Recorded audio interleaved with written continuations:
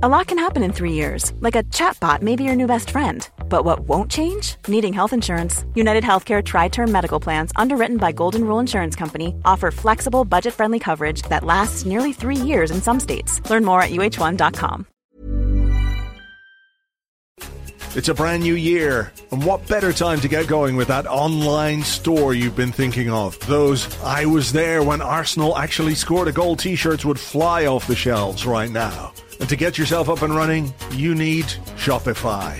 Shopify is the global commerce platform that helps you sell at every stage of your business. From the launch your online shop stage to the first real-life store stage, all the way through to the "did we hit 1 million orders" stage, Shopify is there to help you grow.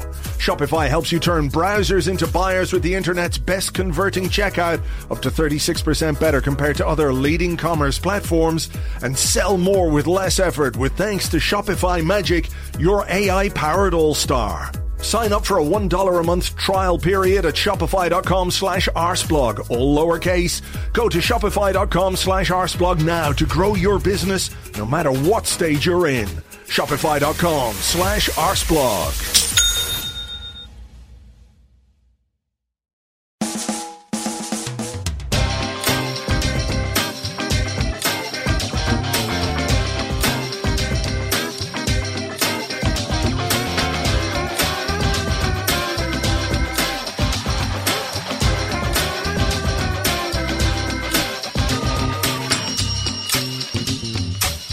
Hello and welcome to a brand new Arsblog Arscast right here on arsblog.com. How are you? Hope you're well.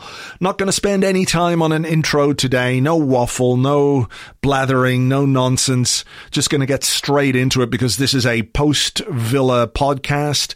Just a bit of waffle, a bit of a chat about what went on last night at Villa Park and some of the wider issues that we saw last night and that we've seen throughout the season. With me to have a chat about all that, it's Andrew Allen. Hello, Andrew. Hello. You give me the sexy jobs. Yeah, that's it. We don't have an Arscast Extra today because James is off with his other podcast, but that's fine. That's fine. And I'm not saying that you're just like second choice or, you know, third backup or anything like that. You're not the Matt Macy of the podcast. It's just the way these things go. That's all right. You know, you're my second podcast in 24 hours too. So. Oh, that's okay. Yeah, we're backing up each other here. That's fine. If you don't know already, Andrew does a podcast called Left Field, the Left Field Podcast. So do check that out. We, though, have got to talk about this game against Aston Villa, a game which Arsenal needed to win, Andrew, in order to keep any slim hope of finishing in the European places alive. That was extinguished last night by one single goal by Trezeguet. I looked up his first name, and he just goes by Trezeguet in general. I saw. Yeah. That's quite cool. It's an ambitious father for you, isn't it? Well, that's it. Don't worry about any of these trifling first names. Just call me Trezeguet. Let's talk about the team and the team selection and everything else that Mikel Arteta put out there last night. It was expected, of course, that he was going to rotate. There was a lot of effort and endeavour and physical hard work went into the Liverpool game, went into the Man City game as well. So it was inevitable that he was going to make some changes. The first thing that strikes me about the team selection that he put out last night is that Mikel Arteta really does not like Socrates. Yeah, true. I don't know whether they've had a conversation at some point and the situation's been explained to him, but I mean, he's had not a look in at all, has he, since the restart? Yeah. Really interesting, but at the same time always makes the squad, so you get the feeling that he respects his professionalism. I mean, we've talked on the podcast over the last number of weeks about Kolasinac and the sort of player that he is and the sort of player that he is in a system like this, and it just strikes me that, you know, if you're playing a back three against a team like Villa and you do need to be proactive and you need to have a lot of the ball and you need to be a bit more ambitious with the way that you play, you know, Socrates on the right-hand side of the back three and Rob Holding on the left-hand side of the back three where he's very comfortable and, you know, he is better on the ball than Kolasinac seems like a reasonable way to set your team up. But for some reason, he's just not interested in doing that. I don't know how you expect to play proper football with Kolasinac in your team. I mean, it was a very frustrating watching Kolasinac, because I know, and I saw lots of people remarking on it, he does do a lot of the kind of get the ball and more automatically kind of look for the sideways / backwards pass. But I looked at his stats today. He made 13 out of 16 passes in the final third last night and was second only behind Ceballos on that front. Wow. So, weirdly, he actually did kind of try and partake in, a push up the field. But I just don't understand, if that was the responsibility you were going to give him, why you'd necessarily give it to Kolasinac of everybody in the team. Most of those passes, I'm just looking at it here, most of those passes came in the second half when he was pushed wider at the start of the second half, and then of course when we went to a back four and used him as a central defender, we had so much of the ball, we were camped in their half, that he actually got forward quite well a few times. Yeah, I mean, I could understand Kolasinac coming back into the team, given that Arteta's obviously played in there on the left side of that three-man defence quite a few times, and I guess in the second half he might have known that if we were chasing the game that you could kind of use him as an attacking outlet potentially, but it just didn't work. It was just very ponderous last night across the pitch. I looked at the team and it felt very much like they sometimes get on the ball and they first have to process what it is they're supposed to be remembering the game plan is, and then they go and make the pass. And they don't necessarily always seem to be able to kind of do two things at once. So they make the pass and they stand still. And there was a lot of that last night. Not enough movement. It was a massive problem. I mean, there were 6 changes. So, there were fresh legs in there, but there is a difference, of course, between fresh legs and quality legs, and players who are capable of influencing games in positive ways. And I just sort of want to say here that, what we saw last night really wasn't a huge surprise. It's obviously disappointing and frustrating when we lose, but we've seen this throughout this season, and it just shows you, I think, that there are fundamental issues with the squad and the team and the players that we have to pick in certain areas.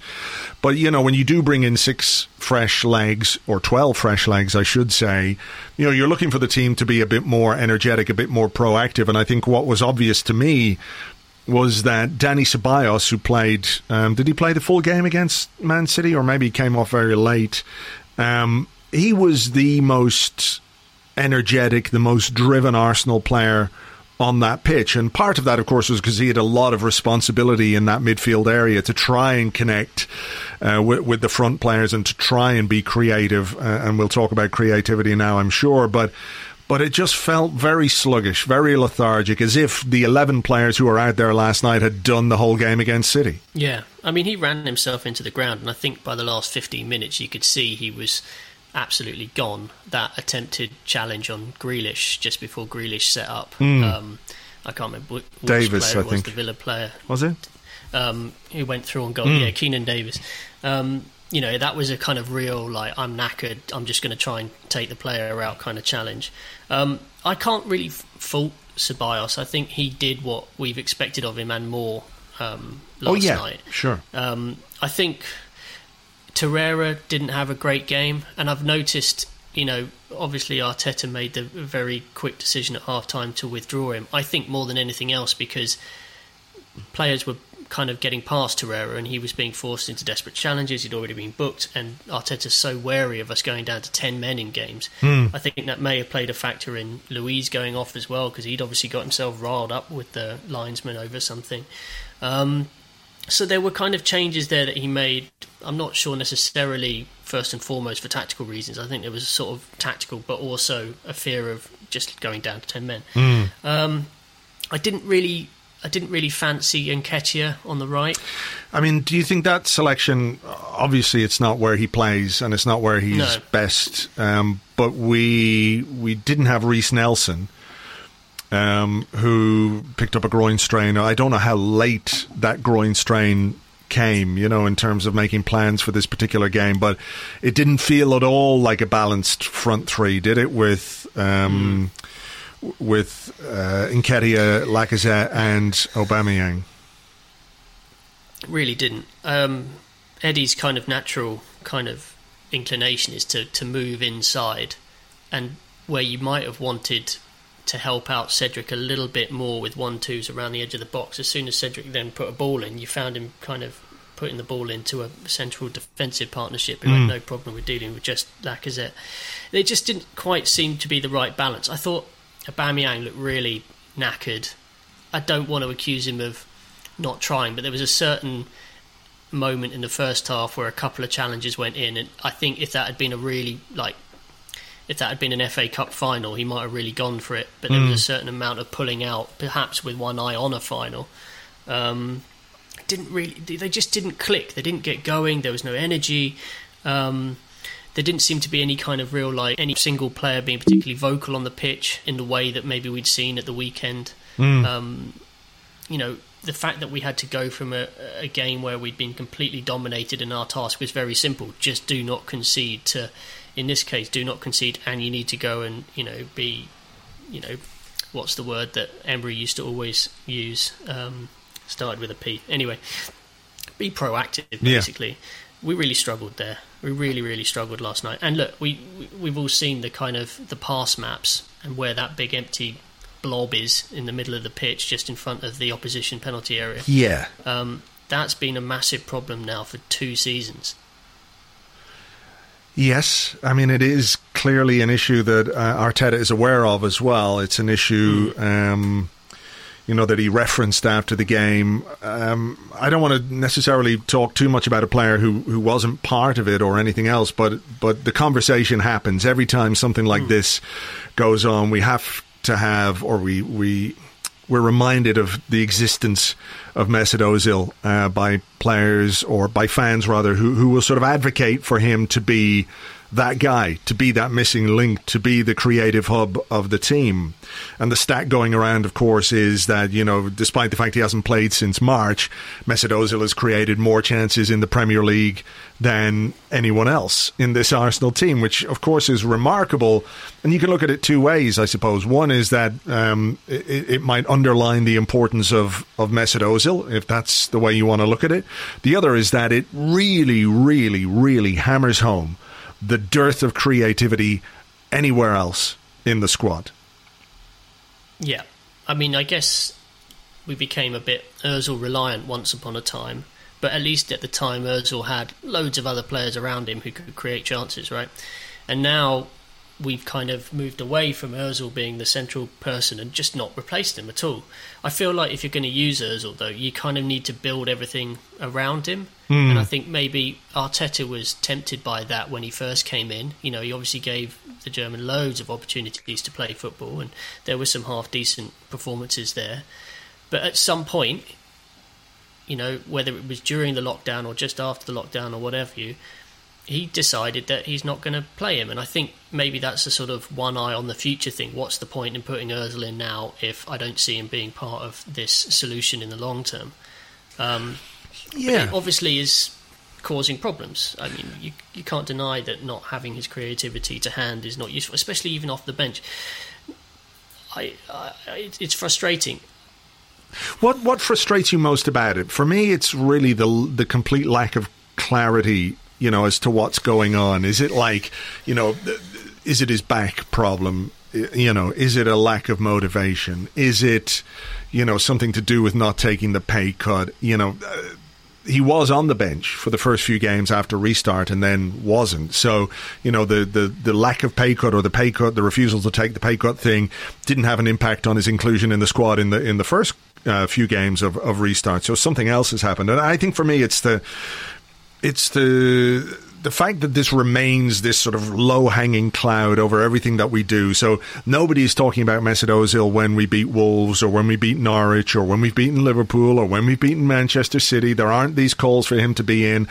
But of course, when we play the way we do last night against a team like Aston Villa, who are 18th, who are scrapping for their lives against relegation, but who are, with the greatest of respect to their fans, not a particularly great team. Arsenal had a lot of possession, but didn't do anything with it. The answer all of a sudden is Mesut Ozil. I think the answer is creativity, and it is addressing that lack of creativity in the squad. But it's hard to marry this a little bit with what Arteta said. Maybe before the City game, or when it was put to him, are you unhappy that you haven't got your team playing like Man City yet? And he was, well, look, I've only got the players that I've got. I have to be pragmatic. My job is to win football games. I have to use what I have to win those football games, and that informs his team selection and all that kind of stuff. But even though he recognises and knows fine well there is a complete lack of creativity in the squad, that his team is crying out for it, he knows Mesut Ozil as well as anybody else given how long he played with him, he's still not using him. So that sort of tells you something about what's going on, and that then leads into the frustration that we as fans aren't aware of the big picture or what is really happening here, because there's something going on. There's definitely something going on, and I find it really hard to kind of believe that some of the pressure isn't coming from above Arteta, because Emery basically said as much, right? He was pretty much went public and said that he was told not to pick him. The club seemed to not want to have him on the books for whatever reason, and consequently we're constantly making excuses as to why he's not in the side. I think what's really frustrating is that there's no end in sight. I don't see Ozil really leaving this summer. If he really is doubling down on just sticking out his contract and he's fine with not really playing football, he's effectively just existing at the club, and we've got another 12 months. I find it's a really sad situation, actually, because that contract was given to a player who was potentially at the peak of his career. World Cup winner, really creative, could have been the hub for another 3 years, and almost immediately there was a downturn in form, and almost immediately, with all of the shifting that went on upstairs in the different positions and Wenger's exit and all the rest of it, his stock fell, and we obviously decided we can't afford to have him, and at the same time we've never found a way to not have him. So it's a situation all of our own making. Perhaps some of the people responsible aren't in the club anymore, and it's an inherited mess, but it's still a mess, and it's so frustrating. And it shouldn't really, Arteta doesn't deserve it. He doesn't deserve to have to answer those questions every week, because ultimately he's not really responsible for that situation. If he's being, and I do feel like he's probably being told that there are reasons not to pick him. I don't know what those reasons are. You don't know what those reasons are. It's weird. It's really weird. It is weird. I feel like if Mikel Arteta really wanted to pick Mesut Ozil and thought that Mesut Ozil was a player he could use, he would. I don't see that he would be dictated to by the executives on this one, because ultimately the first thing on which he is judged is results. And if he felt like he could get better results with Mesut Ozil in the team, he would pick him. So maybe there's something. Maybe he is hamstrung, maybe he's got his hands tied behind his back, but, as fans, whether you're an Ozil fan or you're not an Ozil fan, it remains a very frustrating situation. And look, I don't think as a football club it's something that we can continue for another 12 months. Whatever happens at the end of this season, I feel like some kind of solution has got to be found, or some kind of explanation has to be made to give some insight into the situation. Because it's kind of toxic, isn't it? Maybe it's not toxic, maybe that's the wrong word, but it is. It's like a cloud. It's just hanging over us, and until such time as we move past it, there's, intermittent sunshine, if you like. I think as a supporter base, a large majority of the fans would quite happily just park it as a topic. But it is so often asked by the media of Arteta that it constantly returns to the top of the agenda. And, here we are, you and I, talking about it now, because it's just there all the time.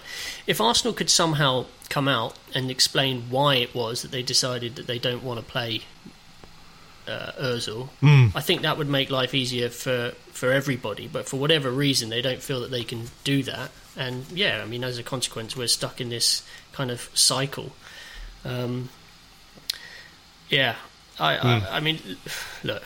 Ozil, again, let's just be clear, Ozil was not the reason why Arsenal lost to Aston Villa last night. We have plenty of other issues, and Ozil was just one part of those number of issues. Yeah. I think fatigue massively played a part last night, for example. Sure. I think there's a huge effort went into those games against Liverpool and City, and there's an element of after the Lord Mayor show to the way that we played in a way, but just sort of referencing the creativity element of things. And Arteta was asked about Ozil, and he said, look, we played games without him. The answer isn't just a player, it's a collective of patterns that have to happen. And he talked about the lack of the final ball, etc., etc. But when he is discussing his plans for next season with Raul, with Edu, and whoever else is going to be involved in the transfer business, it strikes me that creativity in midfield in particular is a key area that Arsenal have to address. We all know that there are defensive issues and everything else. We can see those, and we do have, we did make a signing in January. We did bring in a centre-half in January who we haven't really seen a great deal of, so perhaps that's part of that rebuilding process. And we've got Saliba coming in, so that's another part of it. But creativity in wide areas and creativity in the centre of our midfield really feels to me like areas that have got to be addressed.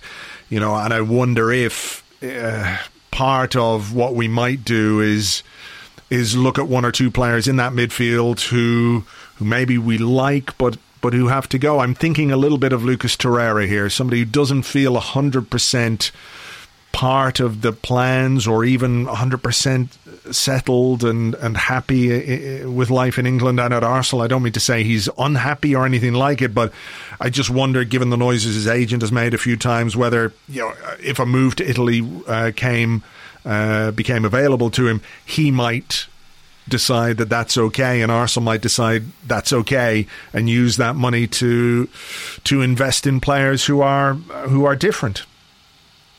Yeah, I think if a deal is done for Ceballos, then Torreira might well question where he fits into that team on a regular basis, because it seems pretty certain that Arteta wants to keep Xhaka in the midfield as well. If I was Torreira, I might be kind of wondering about that.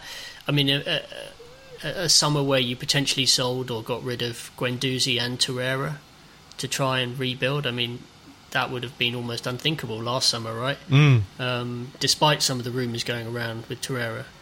A creative midfielder is definitely high up the agenda, for sure. I haven't really seen us linked with anyone in particular. Coutinho? That said, he's not really a creative midfielder per se, is he? He's not that. Yeah, he takes a risk. What we definitely need is someone who's able to play within the system, but is able to bring their own level of kind of creativity and spark and individualism to the role. Someone who actually might, take a shot from the edge of the box, for example, which at the moment we seem kind of, deathly shy of. Yeah. You only have to look at Bruno Fernandes at Manchester United to kind of see how one single player can start to glue things together. Yeah. He's been a really fantastic signing for United, probably single-handedly helped drag them back up into the Champions League places in the space of 6 months. And that's the kind of impact we need someone to come in and make. And we've had that before with players. Arshavin came in and had a kind of instant impact, got us into the top four. Obviously tailed off, but Santi was a fantastic signing. We used to collect these guys, Nasri, Rosicky. You even had the creativity of Wilshere and Fabregas. Even Song was creative in his own ways. We used to just have such a bank of these players, and now we just do not.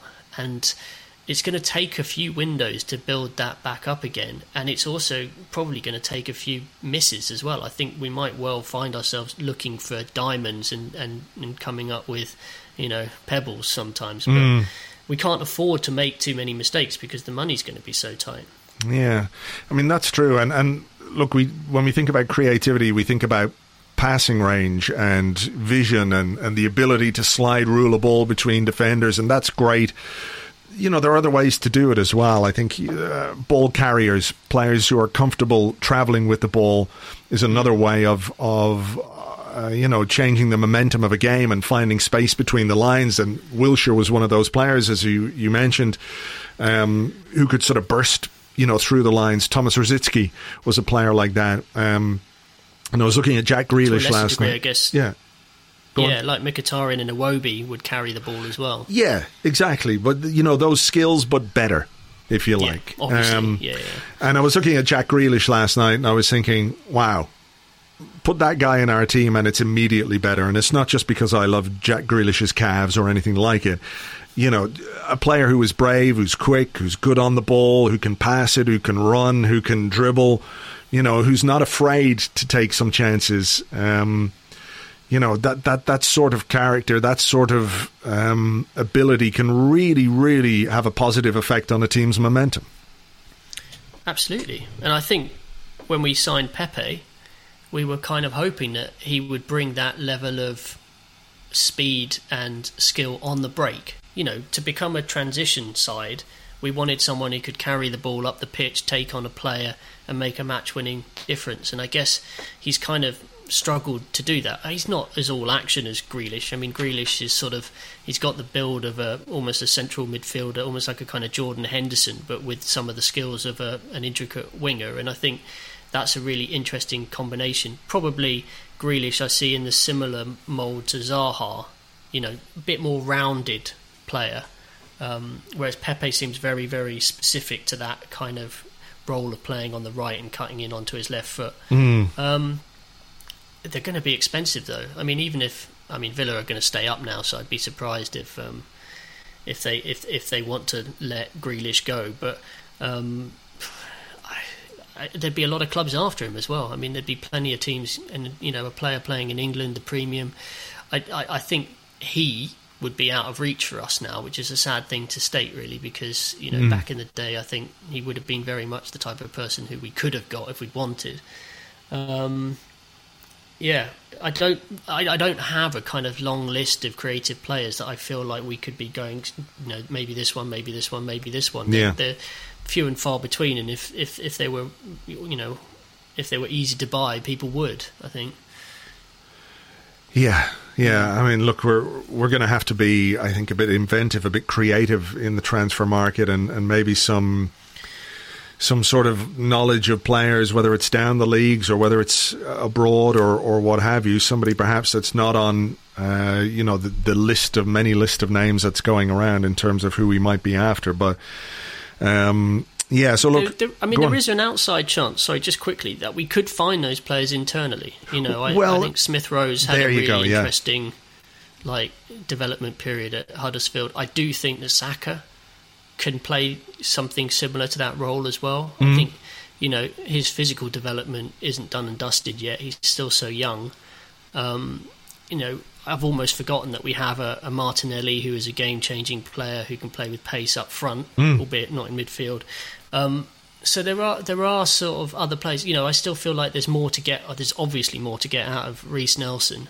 Although I wonder whether he's been a bit too slow to make an impact, and he could find himself one of the people we sacrifice potentially just because you could get money for him. But it may be that we have to look internally as much as we look kind of across the market. Well, yeah, I mean, purely from a financial point of view as well. Yeah. There's no good case to be made, in my mind anyway, for spending, let's say, the money that you would have to pay to bring Coutinho on loan as a loan fee, and then the wages that you would have to spend on Coutinho, over the course of a season. How much are you paying out for one season of a guy?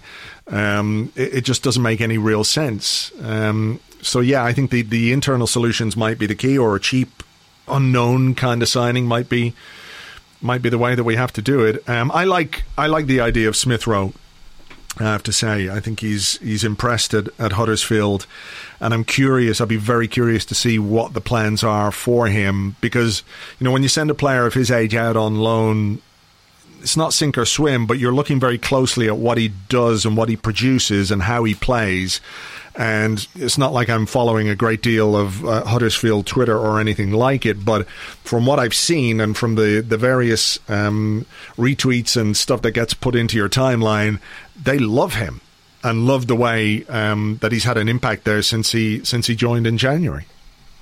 Yeah, I mean, I think Danny Cowley, before he got sacked, the head coach, he came out with a kind of interesting line of, like, if I was a football fan, I'd be annoyed every time I take off Smith Rowe.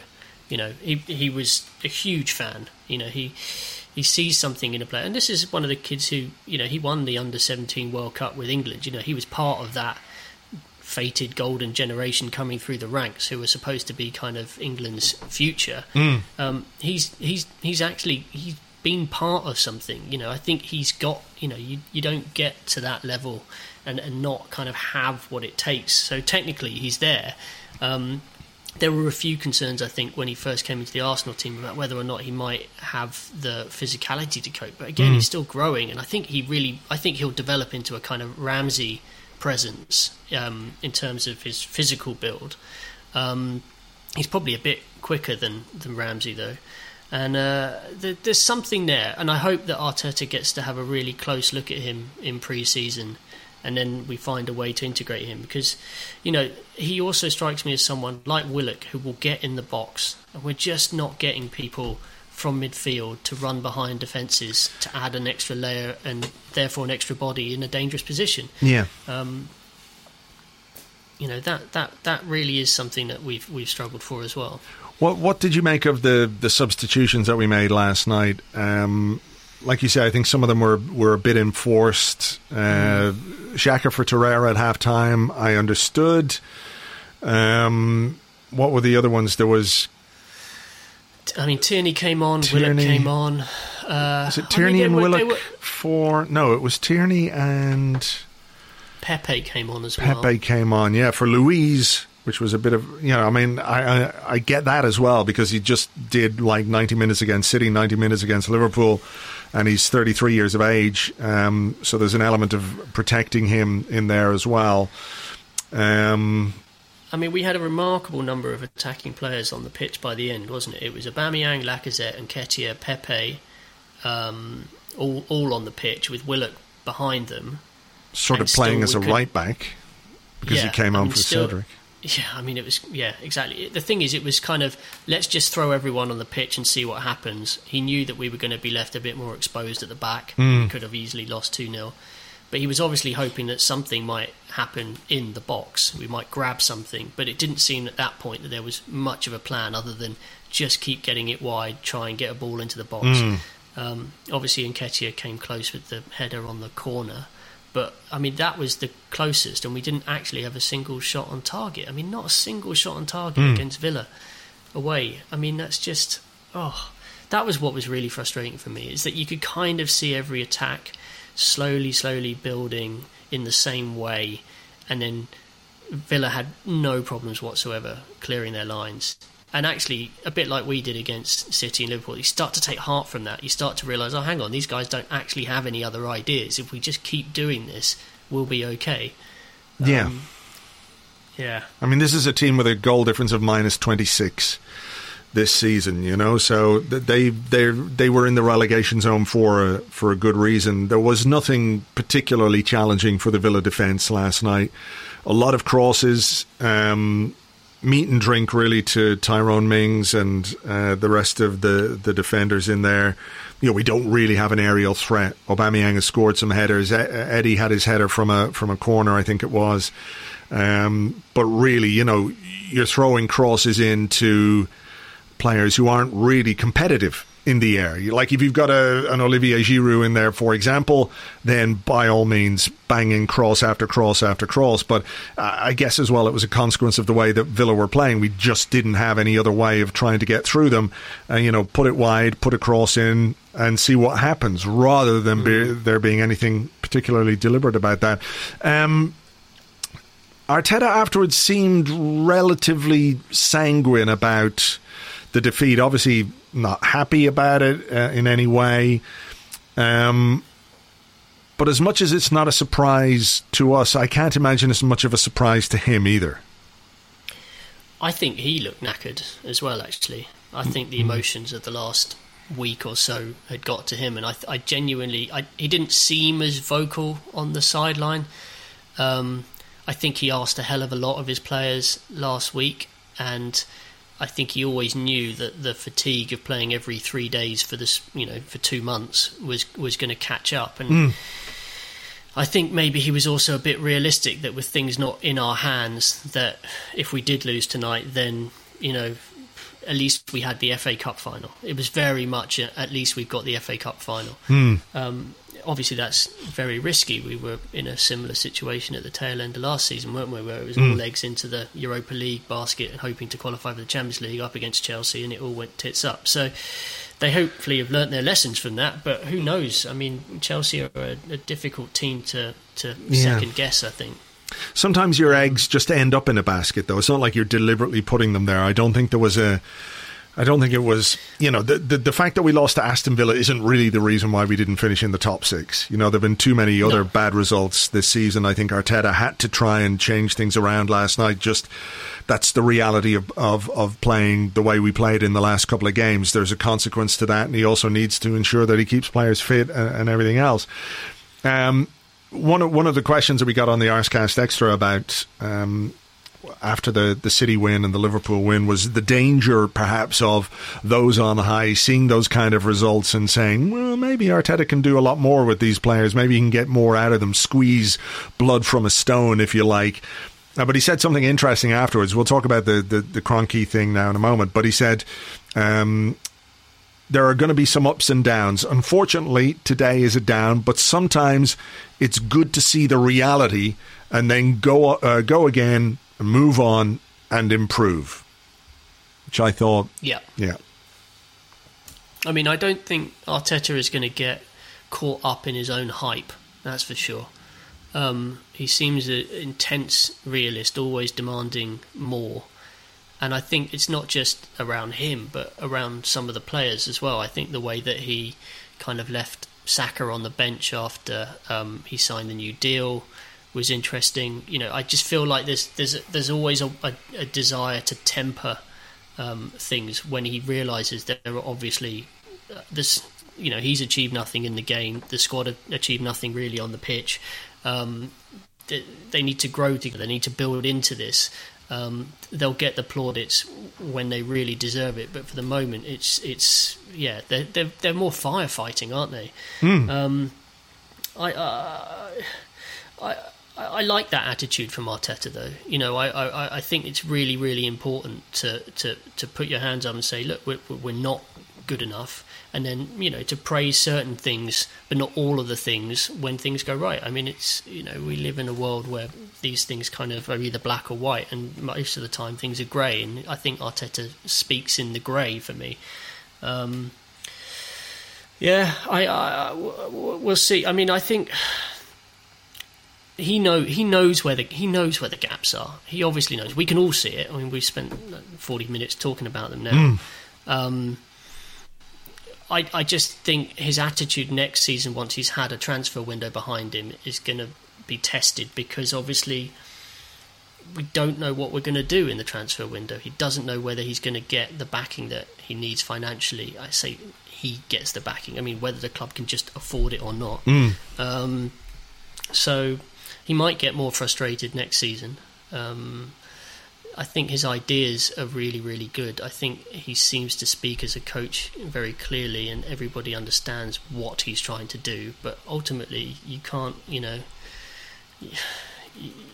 can't cook an amazing meal if you don't have amazing ingredients sometimes, right? Yeah, 100%. He was asked about the support from the club, and there was a plane banner flown overhead for the first 10 minutes of the game. It was one of the things that made me miss fans in the stadium, because the noise of the plane was really, really irritating without any crowd noise. But there you go. Anyway, the banner was back Arteta, Kroenke out. I think back Arteta would have been quite sufficient there, to be honest. Who is supposed to back Arteta but the Kroenkes in KSE?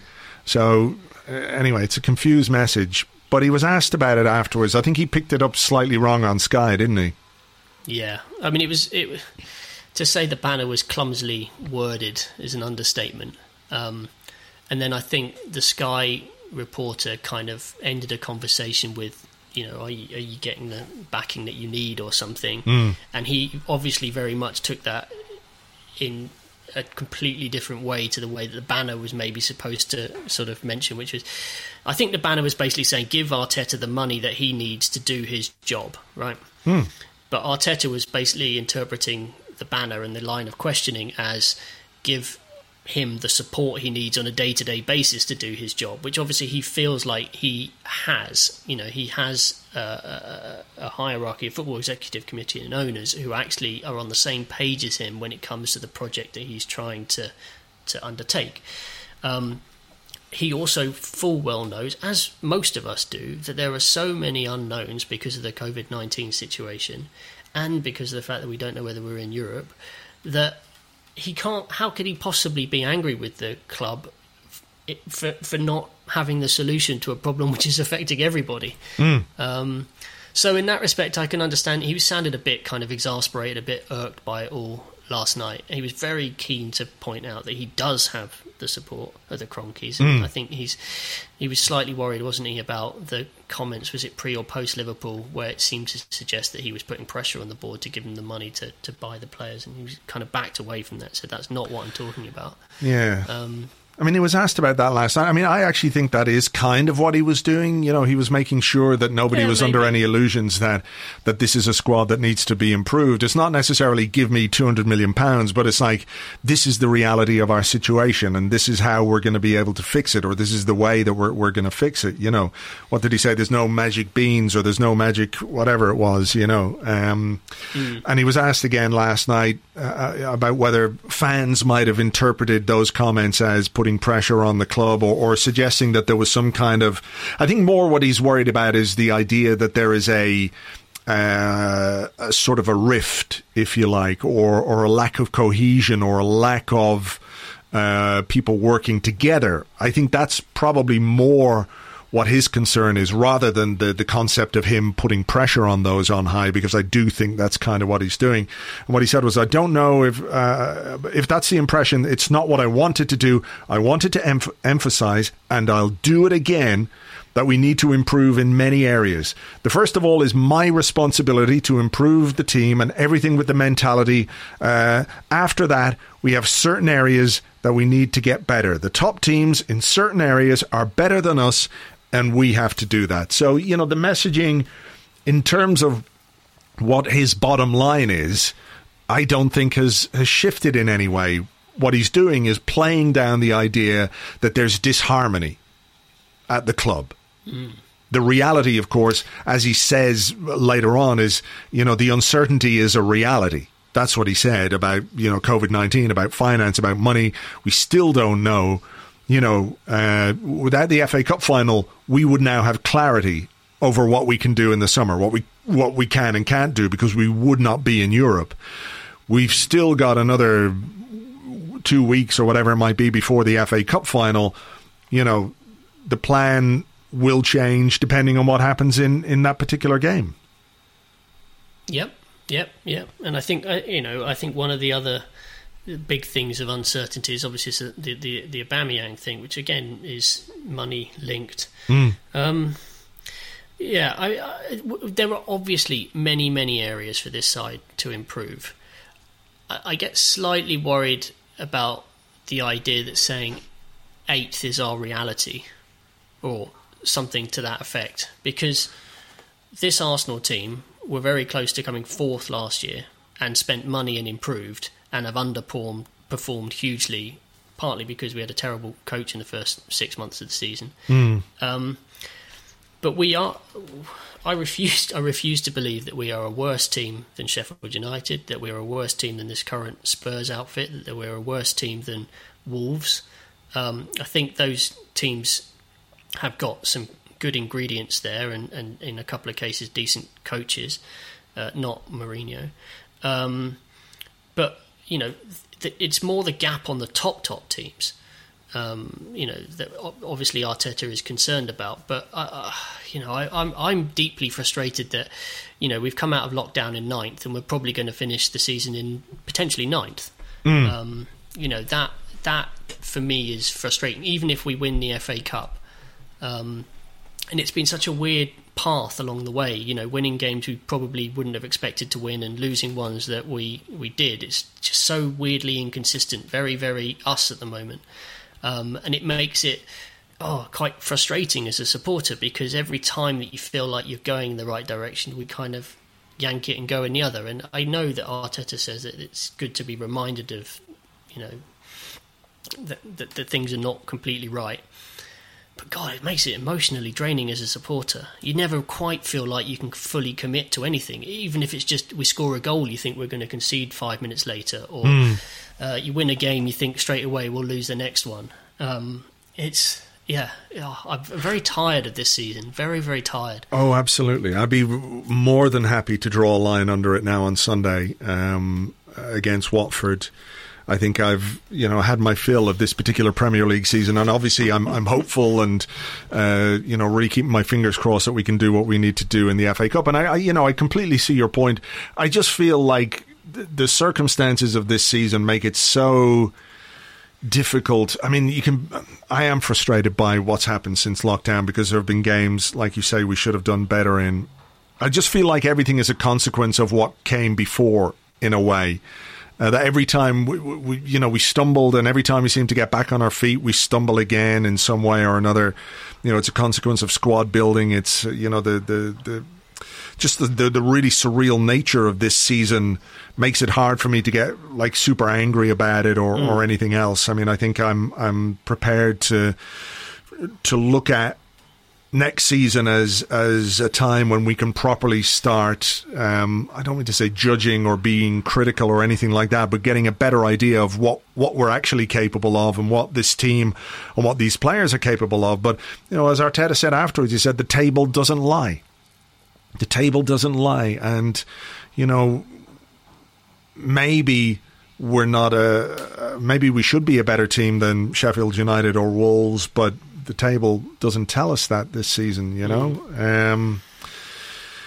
So it really is down to what happens in this off season to sort of kickstart where we need to go.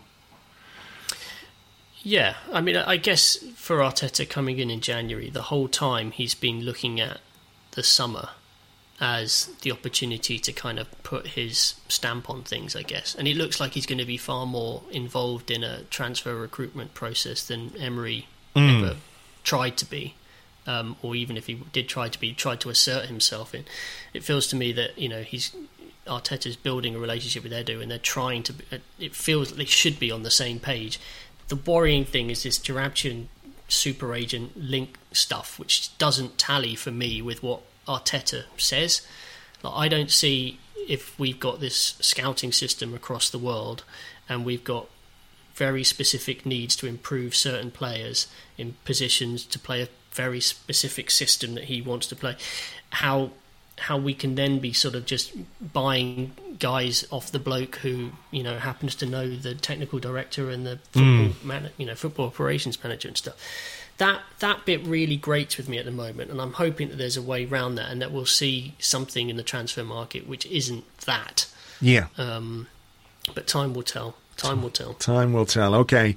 I mean, there is, Andrew, still the possibility of this season ending with success, with happiness, with a trophy, with European football. And amazingly, there is the scenario, isn't there, where we could deny Tottenham European football. Yep. So if Spurs finish in 7th, which they look destined to do, we win the FA Cup, we take that last Europa League spot, which obviously I want to happen so much, but I'm so scared to invest in that happening. Yeah. That the prospect of it not, it's just, if anything, it just sort of doubles up on the misery of us losing that day, because Spurs will have an extra thing to celebrate. And we're just teetering on the edge. It's too much for me to get excited about, because for all of the reasons I've mentioned, I'm very damaged by this season. It's just been, and it's not just this season, it's been a kind of a long 15 years. But yes, obviously that would be unbelievable, and beers will be drunk if we win. And it would be a massive shame that obviously the fans won't be there, and there'll be no kind of parade, because we missed out on a parade in 2017 as well. All of the stuff that makes you be a fan and sort of creates the memories that stick with you for the rest of your life just aren't going to be there. So it's so important we win, but it's going to be weird if we do, and it's going to be terrible if we don't. Yeah. I think you'd nearly rather play a good team than a team, like Villa, for example, where your shortcomings are exposed. For not being up for it. Yeah. Exactly. Anyway, look, FA Cup chat is something that we will do, I'm sure, next week in the build-up to the game and to the final. But we'll leave it there for today. Of course, not the most cheery and upbeat podcast, but there you go. That is the reality of our situation, and the situation that Mikel Arteta and those above him have got to fix when this season ends. But let's hope it does end with a trophy. Andrew, thank you very much. Thank you. There's never been a faster or easier way to start your weight loss journey than with PlushCare. PlushCare accepts most insurance plans and gives you online access to board-certified physicians who can prescribe FDA-approved weight loss medications like Wegovy and Zepbound for those who qualify. Take charge of your health and speak with a board-certified physician about a weight loss plan that's right for you. Get started today at plushcare.com/weight loss. That's plushcare.com/weight loss. plushcare.com/weight loss. One size fits all seems like a good idea for clothes until you try them on. Same goes for healthcare. That's why United Healthcare offers flexible, budget-friendly coverage for medical, vision, dental, and more. Learn more at uh1.com. It's a brand new year, and what better time to get going with that online store you've been thinking of? Those "I was there when Arsenal actually scored a goal" t-shirts would fly off the shelves right now. And to get yourself up and running, you need Shopify. Shopify is the global commerce platform that helps you sell at every stage of your business. From the launch your online shop stage to the first real-life store stage, all the way through to the "did we hit 1 million orders" stage, Shopify is there to help you grow. Shopify helps you turn browsers into buyers with the internet's best converting checkout, up to 36% better compared to other leading commerce platforms, and sell more with less effort with thanks to Shopify Magic, your AI-powered all-star. Sign up for a $1 a month trial period at shopify.com/arseblog, all lowercase. Go to shopify.com/arseblog now to grow your business no matter what stage you're in. Shopify.com/arseblog.